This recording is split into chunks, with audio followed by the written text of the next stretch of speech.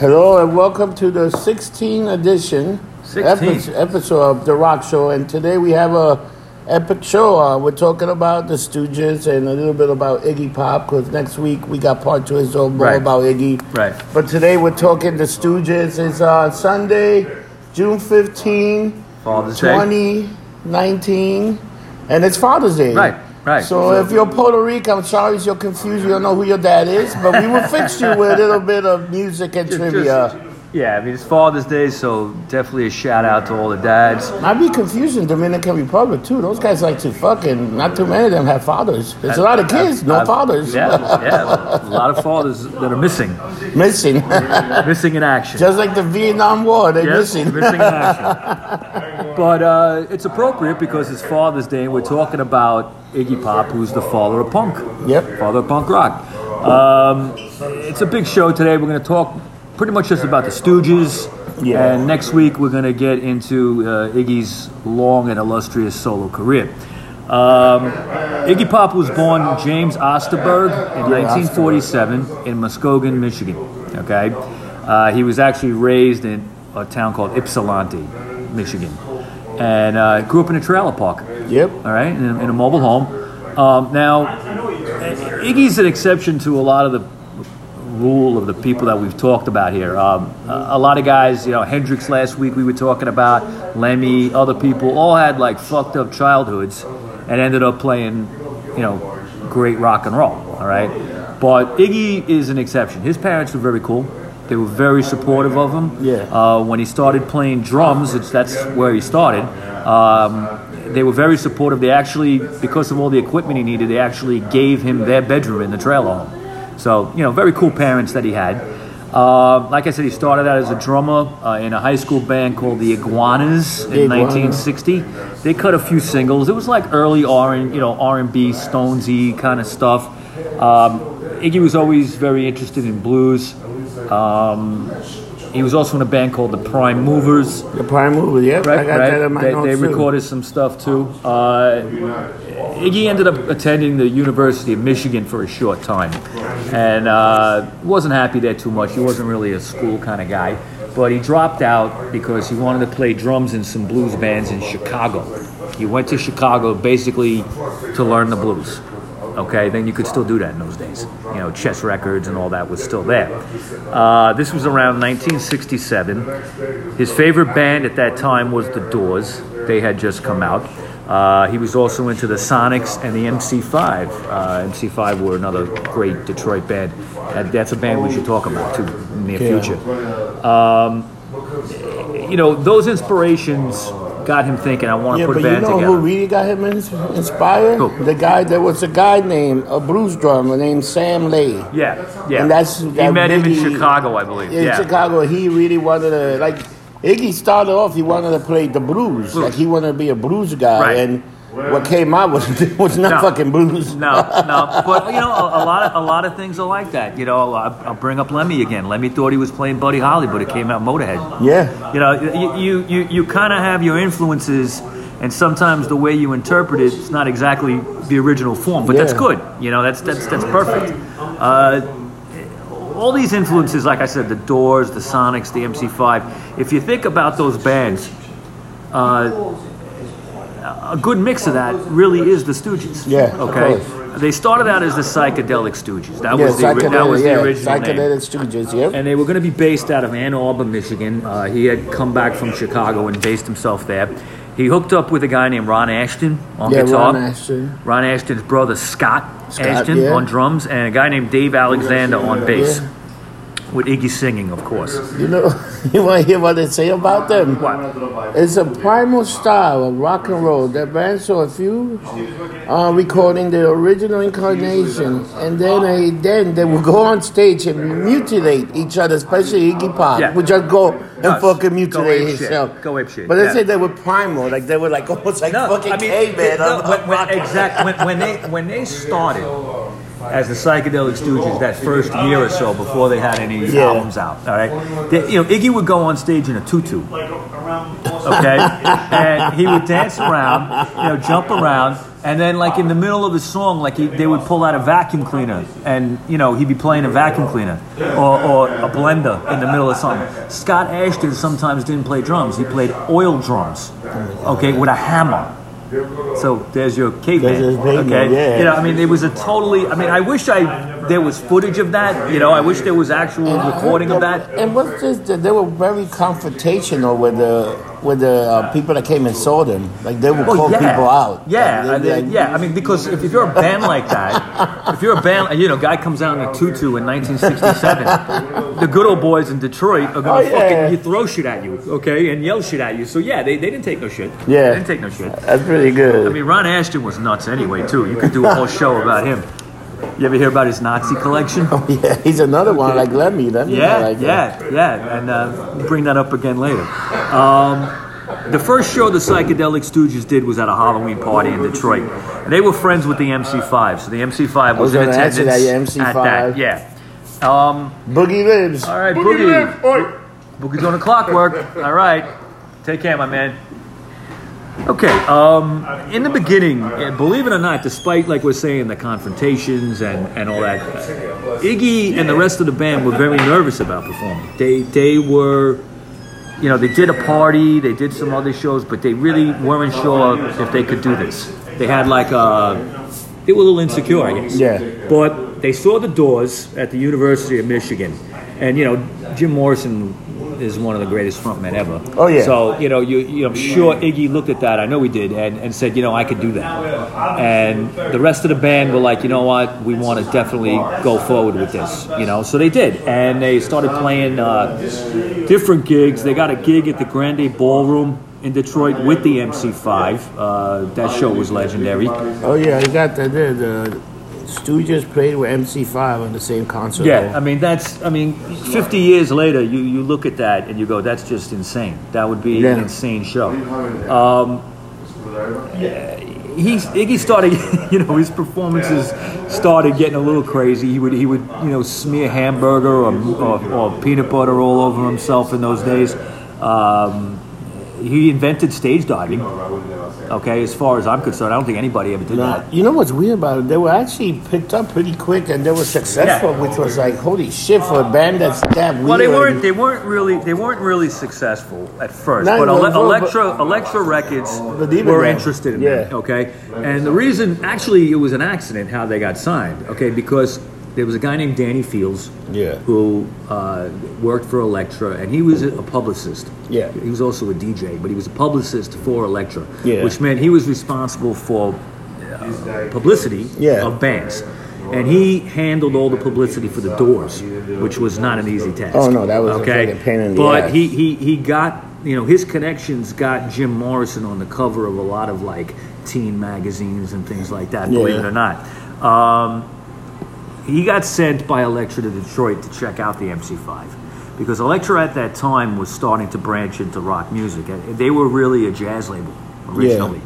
And by the mid-'60s, they started getting into what was going on in rock and roll. Yeah. They signed the Doors. That was a big hit. They wanted to keep going with that.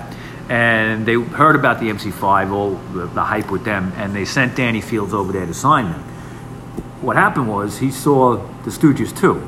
Okay, because they did a lot of shows together, and it was a package deal. Like he told Elektra, "You have to sign these guys too." Okay, and Danny Fields, I just mentioned in passing, is one of the real interesting people in rock and roll. The guy, like I said, is he a guy that we could have a whole show about? Maybe talk about him. Ah, God, yeah. I mean, definitely incorporated into a bigger subject. Because even the MC5. There's a documentary out there about him. Oh yeah, I gotta watch that. It's called Danny Says. Danny Says. Danny. Well, like I said, the Doors, the Stooges, the MC5 he's responsible for, and the Stooges, and he's also manages the Ramones. Okay, and when they first started, for the first like 6 or 7 years that they existed. Okay. So he's an important character, but if you could see that documentary, Danny Says, it's very good. I'm going to look it up. Yeah. So, 1969, the Stooges released their self-titled debut album. All right. Now, if you look at that album cover, I think Elektra didn't really know what to do with them. Yeah. And somebody's idea. I'm not sure if it was Danny Fields possibly, but somebody said, for an album cover, let's make it similar to the Doors album cover on their first album. And if you look at the Stooges' first album cover and the Doors' first album cover, the way they're posed and the colors and everything, it's the same album cover. Same album cover. Just different people. Just different people on it, right. The album bombed, unexpectedly. Yeah. Okay, you knew that was going to happen. You listen to the songs on that album, it's just amazing. I mean, I Want to Be Your Dog, No Fun, Real Cool Time, 1969, the title track. I mean, these are songs that, I've heard my whole life down on the Lower East Side. I mean, that album, and every Stooges album, but that album influenced the whole 70s punk scene.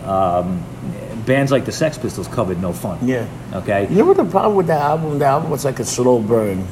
Oh, yeah. It didn't do good. It only went and then gold, later, I think, a few years ago. Yeah, then later people... it took 50 years. But it was a slow burn. but just like bands like the Velvet Underground, everybody who bought that album and other Stooges albums all started bands. Oh, of course. Okay, so like the Velvet Underground, no one bought their shit, but everybody that did started a band and created a whole scene out of it. Okay, you think about all those tracks. Like I said, 1969, I Want to Be Your Dog. So many people have covered those songs. Oh my God, all those songs been covered each one way or another. And in those days, if your first album bombed, not like today, if your first album bombed in those days, you would get a second shot. Yeah. Okay. And they did. In 1970, they released their second album called Funhouse. Right. That was a good album. And I think it's, out of the first two, I would put that first. Yeah, really. I mean, it's really good. They added a sax player named Steve McKay to the band. And, they immediately went on tour in June of that year. And they ended up playing on June 13th, the Cincinnati Pop Festival. And that was broadcasted nationally. If you have a chance on YouTube to see this, check it out, okay? It's the most amazing thing. They come out on stage and, within minutes, Iggy's in the audience, okay? And he's raised up. And there's a classic, there's been so many pictures taken from this show of him just being held up by the audience and somebody hands him a giant bucket of peanut butter. And he just takes his hand into the peanut butter and smears it all over himself, and he's throwing the peanut butter into the audience at people, and they're losing their shit. And that on a national stage. If I remember right, I think that show was broadcast on a Saturday morning or like Saturday early afternoon, like with Wild World of Sports, like that kind of time. So you had everybody home watching this, and people were like, "What the fuck is this?" Now there's a funny rumor with that. Okay, now I don't know if it's ever really been proven. Stiv Bators, who was living in Youngstown, Ohio at the time. Yeah. Okay, Stiv Bators of the Dead Boys, the Lords of the New Church. It's rumored that he was the guy that gave him the peanut butter. Okay, he supposedly drove all the way to Cincinnati from Youngstown to see the show and handed him the peanut butter. He said he did it, but Stiv was a prankster, so who knows if it's true. They actually, in that particular show, they performed TVI and then the title track 1970. Funhouse bombed just as bad as the first album. Okay, but what was happening at that time is there was disintegration within the band. Okay, Dave Alexander had a bad drinking problem. And he started showing up too wasted to play. And they got tired of that, and they threw him out of the band. Because for a small band, they had a lot of fucking bandmates, from what I see. Somewhat. You had Tornado Turner. These were guys that were temporary. James Williamson was a big part of the band. Yeah, there's a bunch of them. Mike Watts, Toby Dammit. Mike Watt would be in the reunion shows much later. When Dave was thrown out, they got a guy named Zeke Zettner, and he was actually their roadie. He was their roadie. And from what I understand, he was actually playing some of these bass parts anyway for Dave because he was wasted. He was too fucked up. Yeah. They at the time though, what they were thinking of doing, they ended up doing was they added a second guitar player. So you had Ron, and they needed another guy. They also got their roadie Bill Cheathan. To do that. And then eventually he would be replaced with James Williamson. James Williamson. Okay. Like I said, it wasn't just drinking with Dave Alexander. There was a lot more. There was a lot more. All the rest of the band, except for Ron, had developed bad heroin habits. Okay, and the heroin actually was introduced to the band by their manager. They had a new manager at the time named John Adams. And these shows at the time were totally nuts, unpredictable. You didn't know if they were going to come. You didn't know if they were going to play. You didn't know what would happen. Okay, Iggy would just be in the audience, and you know they'd be jamming, and he'd be wasted. Okay, and Elektra had enough of it because they weren't selling any records. Yeah. So they dropped him in July of 1971 after just 2 albums. I've read Iggy's biographies. I've read several about him, and this was a real tough time for the guy. He had a bad dope addiction. Yeah, okay? Didn't he even go to rehab at one point? Eventually, that we can get into next week. Next week, yeah. He had to because he would have died, basically. Yeah, so pretty much after they got dropped in 1971, they broke up. And only reunite again in 1972 with a different lineup. But what would happen in between would be pivotal, okay? Because in September of 71, Iggy meets David Bowie. Yeah. Okay? And they bangs him.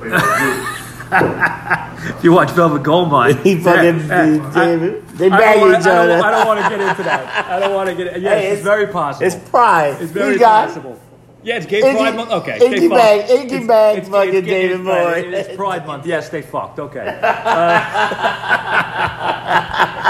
So they meet at Max's Kansas City, also known as Max's Kentucky City, by you, Rob. Yeah. And at the club there, they meet, and they became good friends.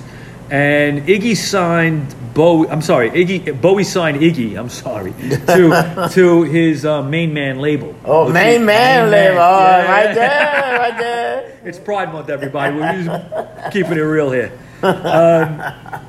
Then they signed a 2-record deal to CBS Columbia. Yeah. All right. So they would, Bowie loved the Stooges, and it was the same thing he did for Mott the Hoople. Yeah. Same thing he did for Lou Reed. Okay, he wanted to do something for the Stooges. And this would become Raw Power. Now, Iggy relocated to England. He brought James Williamson along. See you guys. And, later, man. Take care, man.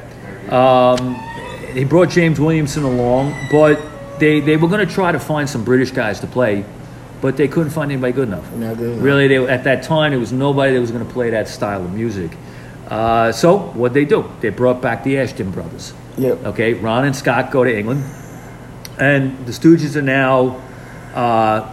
Ron moves to bass, which he really hated, but he did it for the sake of the band. He had nothing going on at that point.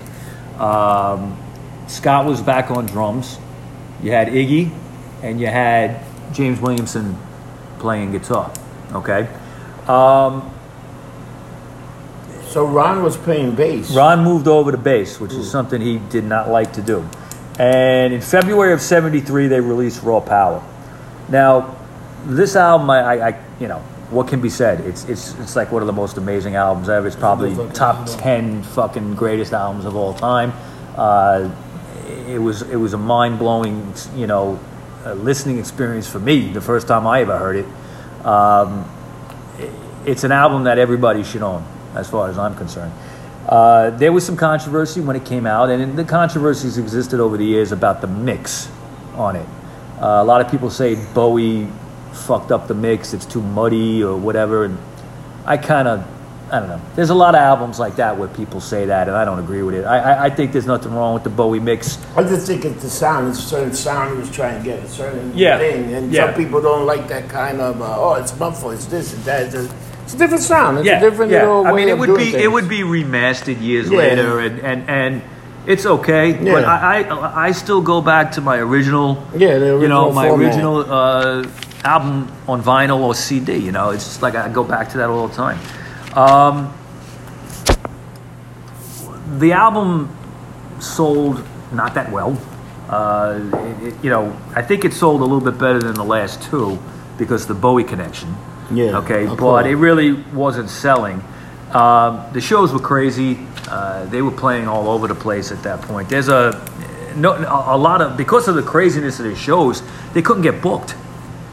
You know, they would look to play places, and they would get turned down because these places knew that, you know, Iggy would destroy the freaking place. Destroy the fucking back. Or there'd be riots, or, you know, problems with the crowd, and, you know, people didn't want to deal with it. A lot of also, I always wondered why they didn't go on tour with bigger bands, which they really didn't do. They were kind of stuck in the clubs. Yeah. But bands hated them. They no one got them. Okay, but they were so fucking ahead of their time. You know, but that's what it was. That's what it was. These guys are going to take over. There's a show, and, you know, this is in the rock history, is like one of the most amazing shows. Is they played Max's Kansas City, and everybody who's anybody at the time in 70, 73, 74 was at this show. Okay, at the time at Max's, you had the Dolls playing there. They were a house band. Alice Cooper would hang out. Any New York band really hung out there. And there was a famous show where they played, and Iggy was walking on the tables. And I got some of this information from my friend, the late Rick Rivets, because he was at this show, okay? And he said Iggy started walking across the tables, and he grabbed a beer bottle and broke it and just started cutting himself, okay? And there's a picture of that. He's wearing like silver lame pants, no shirt, okay? His hair is like kind of silvery in color too. Yeah. And he's just blood coming down on his chest, okay? And it was so bad that when the show was over, Alice Cooper took him to the hospital because he needed stitches. He was fucked up, you know. But these were like the shows. Now, Rivets also told me too that blood got all over everybody. He said it got on him. You know, just like sitting there. Probably squirting the blood over was, squirting all over the place. The album tracks, if you think about it, Search and Destroy, Gimme Danger, Raw Power, Death Trip, Your Pretty Face is Going to Hell. I mean, these are like... Legendary. You listen... You know what's one of my favorite things to do is listen to the Stooges first thing in the morning. Okay? Because it's like a wake-up call. Well, you know, the Funhouse album, like TVI, that big scream in the beginning. Yeah. That was my alarm clock for years on my cell phone. Okay, I'm telling you, great shit. But in February of '74, by February of '74, the band was basically done. That's amazing. They had a. They only made that. It was a 2-record deal. Yeah, but they would record other tracks that was supposed to be for a follow-up to that, but it never came out because the band fell apart. And these tracks would be bootlegged over the years so many times. Songs like "Cock in My Pocket," and, you know, I can't even think off the top of my head. So many songs I've heard. They recorded. This is a bootleg. It was a bootleg album for many, many, many years. And it's called Metallic KO. And I want to talk about this album for a minute because it's actually going to be the album of the week. Metallic KO, all right. Yeah, Metallic KO was a bootlegged Stooges record that came out in like 76 or so, okay? But it was recorded, one side is from February of 74, one of the last shows in Detroit that they did right before they broke up. Yeah. And the other side is from the same place, but in 73. Like a year apart, okay? And this is the most amazing live album you're ever going to hear, okay? The quality is really good, all right? It's not like a shit bootleg recording. It sounds good.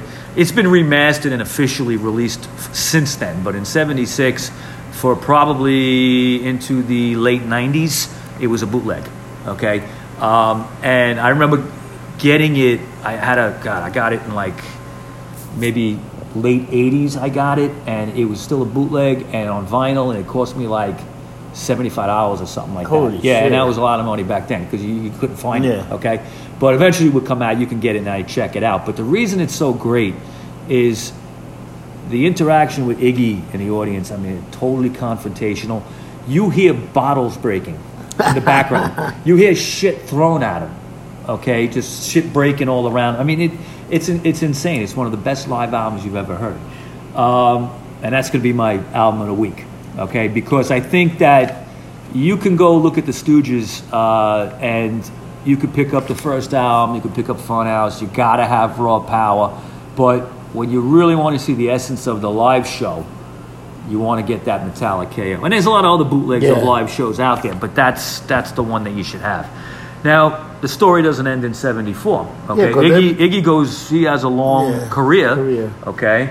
But they break up and they don't reunite again until 2003. Yes. Okay. There was talk over the years. I got the run here that I'd say the 2002 dissolved in 2016 following the death of Scott and saxophonist Steve McKay. Well, they would break up in 2013, a little bit before and that. Also Ron died earlier. Yeah, Ron died like in 2009. Yeah.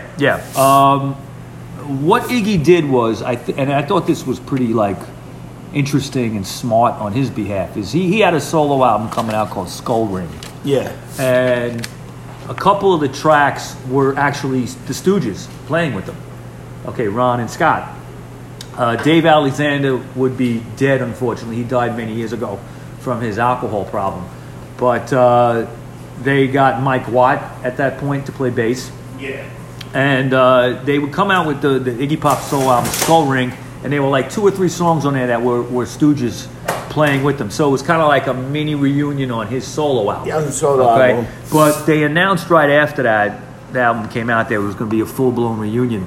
And at that point, there was no James Williamson in the band. Okay? I think Ron and James didn't get along too good. Okay? I think Ron always felt slighted that he had to move to bass for Raw Power when he was always the guitarist. Okay? Other reasons I'm sure we'll never know. Probably, but the lineup would be Iggy, Ron Ashton on guitar, Scott on drums, and Mike Watt, who was of the Minutemen, on bass. Okay, and they did a full-blown reunion. I saw them that year at Jones Beach. Yeah. Okay, and to this day, it's one of the most amazing concerts I ever saw. Sonic Youth opened up. Wow. They were good. They're always good. But they did the first 2 albums. They didn't do anything for Raw Power, but they did the first 2 albums complete. Okay. And I remember them doing I Want to Be Your Dog twice. Damn. And Iggy was nuts. And I saw them at Jones Beach. It was an outdoor arena. You know, I hate that fucking venue. Yeah, I do too. I do too. I always, whenever I go there, I always seem to end up at a show in September and it's fucking cold. It's freezing. Yeah. I saw Kiss there a few years ago in the fucking rain, you know. But they would play live for a few more years. 2007, they decided to record a record called The Weirdness. Now, it's a good album. Yeah. You know, is it Raw Power? No. I never heard that album. No, it's actually, I'll lend it to you. It's a good album. I never heard the album. I'll be honest with you, I've probably only listened to it in complete maybe 5 or 6 times. Okay, you know, there's some good tracks on there. I haven't. I don't think I even know a song from that album. Yeah. It's cool that they were back together, but it wasn't about that. Yeah. Because you wanted to see them live. Yeah. They were touring all over the place still. That was in 2007. In 2008, they get inducted into the Rock and Roll Hall of Fame, which... Yeah, actually, so this is in 2004, Rolling Stone magazine ranked him 78 on the list of the 100 greatest artists of all time. I'm surprised. 78. Which is 78 is not bad. It's not bad. I would have put them in the top 20. But I mean, greatest artists, I don't think they're top 20. I think they're like up there because you got Elvis, they're competing with everything. These are the greatest artists of all time. Yeah, but and you got so many artists that there's so many people who put in front of them before that. I mean, I get, you know, I can't be objective with this because they're probably one of my favorite bands. But, you know, I'm sure the Jefferson Airplane would be higher. I don't think they're higher. I wouldn't be surprised knowing Rolling Stone. I don't know. As an example, I'm just saying, a band like that, they probably put higher. I'd put those guys like in 101. 102. You know, I mean, yeah, we could talk about that. But when the Hall of Fame, they actually went to the Hall of Fame. Yeah. In 2010, that's what I got. I got 2008, but maybe I'm wrong. I got Rolling Stone Fame, the Rolling Stone Hall of Fame 2010. Okay, well, whatever, because the Hall of Fame can suck my dick. Okay, I know you don't care about them. I just yeah. like to put that down. I mean, like, they didn't. and I know you don't care. them. Rolling Stone also, No, magazine. I don't either. I don't care about that either. But it's good that any kind of like organization acknowledges them. That's a good thing. The Iggy Pop might have gone to the Hall of Fame by himself as a in solo 2008, and then the whole band went in 2020. No, I don't know if he went in as a solo artist. He should, but I wouldn't be surprised if he. They did it with Lou Reed. They put Lou Reed in as a solo. Yeah, that's what I mean. I think Iggy Pop deserved to be. Oh yeah, I mean his body of work definitely, absolutely. Well, let's just for the argument's sake, it's 2008. Okay, right. In 2009, January 6th of 2009, Ron Ashton would be found dead. Yeah. Okay, he was dead for a couple of days. They found him in his house. Apparently, he died of a heart attack. Okay, now. There's an interesting side note with this, a kind of sad thing. I think a member of his family found him after they didn't hear from him for a couple of days. Yeah. He had one of the biggest Nazi collections in the country. Okay, some of the early gigs of the Stooges, he would be wearing that shit. He'd be dressed like an SS soldier. Wow. Okay, or he'd have the swastika armband. Okay, now you know, I don't know what his political shit was. He never said. I don't care. Okay, but he did have one of the biggest collections in the country that was recognized. His house got broken into right after he died.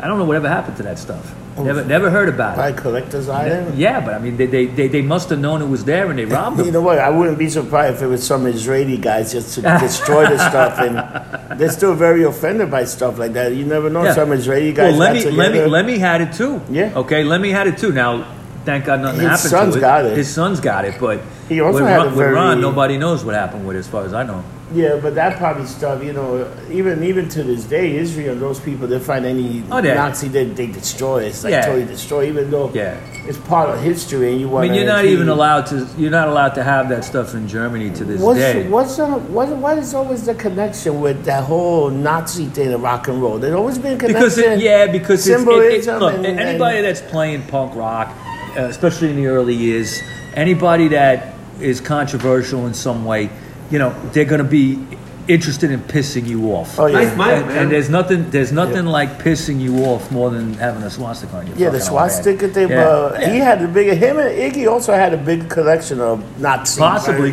possibly. Okay, Ron would die sadly, and the band was totally shocked. Iggy called him irreplaceable. They took a few months off. They didn't know what they were going to do at that point. But in about May of 2009, they announced that James Williamson would be back in the band. Okay, so at that point, Raw Power songs were back. They were doing that, and they continued touring. And in 2013, they released a Stooges album with James on guitar called Ready to Die. It came out in April of that year. You know what? I heard it a little bit, but I didn't hear the whole album either. Yeah, Ready to Die. It's just a picture of Iggy on the cover. Yeah, I didn't even realize that was a Stooge album. Yeah, you know, the problem with those two. It's a good point you're making. The part of those two Stooges albums that came out later is that they seem more like Iggy solo records. Yeah, to me, Stooges even though album. they're playing on it, but you know, they're good. They're good records, but they're not like the early shit. You know? The last Stooges show would be in September 28th, 2013. And that was it. The band broke up at that point. So they had a 10-year run with the reunion. And they played a lot of places they never got to play before the first time around. Yeah. All right. So I think that was cool. They had they got a lot of respect throughout the world. They played in South America, Europe, Japan, all over the fucking place. Do you know how Iggy met Ron? No. So Iggy was in a show, and Ron was playing with a group called The Chosen Few. The Chosen Few. And Ron was on that band and playing, and Iggy. So this fucking guy said, "I got to play with this motherfucker." Yeah.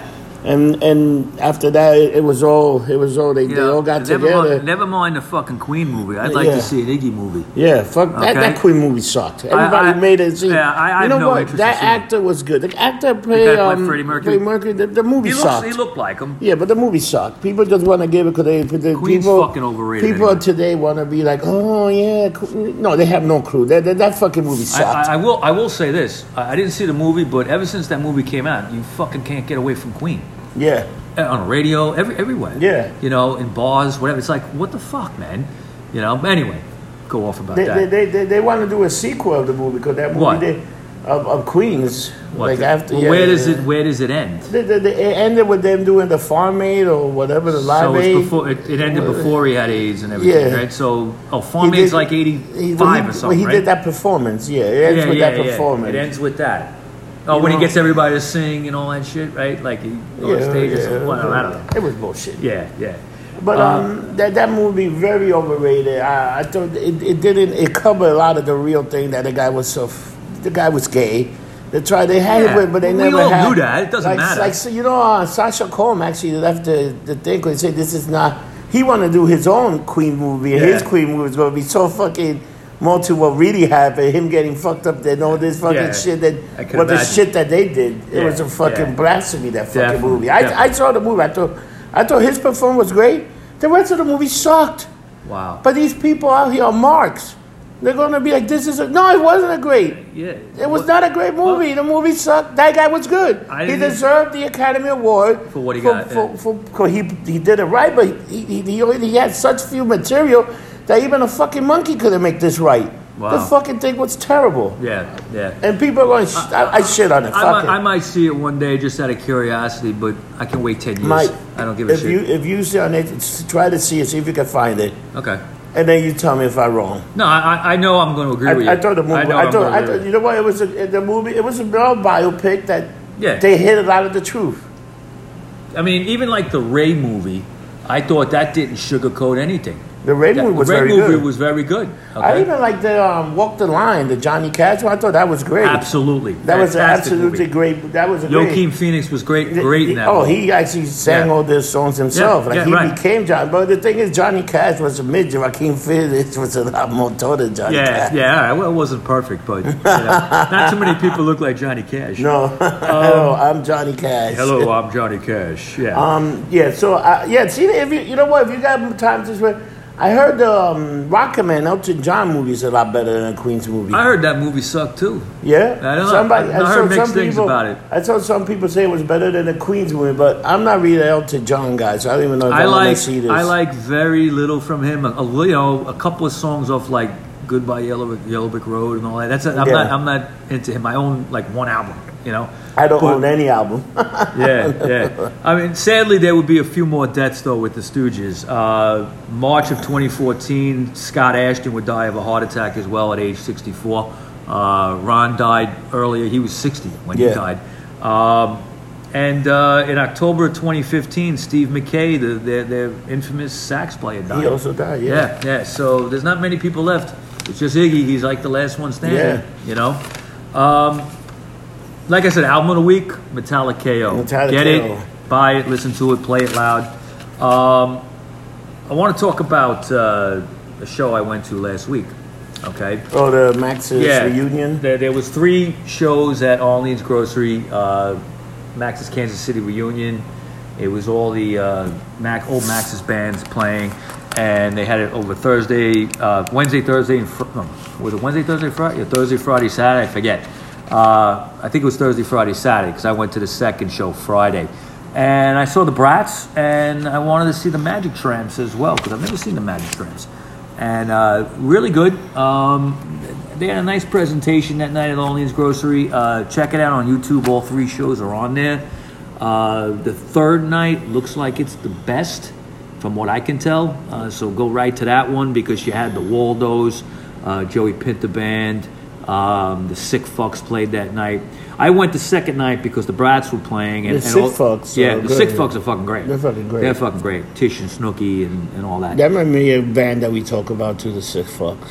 Yeah, we could talk about them. We got might even be able to get them on. We can you get never them know. On, yeah. You never know. Now we're talking about movies, okay?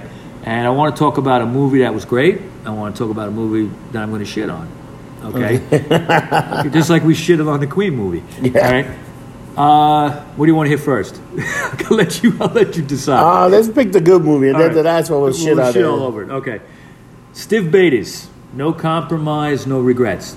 Stiv Bators documentary came out. I got it from Amazon. It was sent to me a couple Fridays ago. And I checked it out last week. And it's a fantastic documentary. It's been a lot of years coming that we need something on Stiv. Yeah. Okay. Stiv's one of the greatest frontmen ever, as Yeah. far as I'm concerned. The Dead Boys, Lords of the New Church, his solo shit. I listen to this stuff all the time. Many years I've been a fan. It was a well-done documentary. It was done by Danny Garcia, who also did like the Looking for Johnny Thunders documentary, and he did something about the Clash. He did something about Sid and Nancy, and now he did something about Stiv. I think that guy's like a punk historian. That's why He does. seems to be, he yeah, gets something a lot like because that. he gets stuff. I don't he know gets much stuff about that him, other but- people can't get. Like he'll go in there, he'll get the truth. Yeah, and they're very well done. A lot of the music is actually in it, because you get a lot of these punk documentaries and they don't put the music in it because they can't get the rights. Yeah. But he does everything right. He interviewed all the right people, and it's about time that somebody talked about Stiv. He's I not wonder what that guy. I would love to fucking talk to that guy. Danny Garcia. Yeah, Danny I'm friends Garcia. with him on Facebook, but I've never talked to him. Let's see if we can get that guy down and talk to him. See how I don't he know does where his he lives. stuff. Maybe- Let's maybe. just we can do it even on Skype or Google. We'll do it. We'll go somewhere. We'll get a computer. We'll You do want me it. to like message him or something? Message and see what he's up to. What's he doing? Okay. So check this movie out. If you're a Dead Boys fan, you have to have this. You have to listen, watch this and check it out because it's very well done. Okay, the movie I'm going to shit on. It's called Room 37.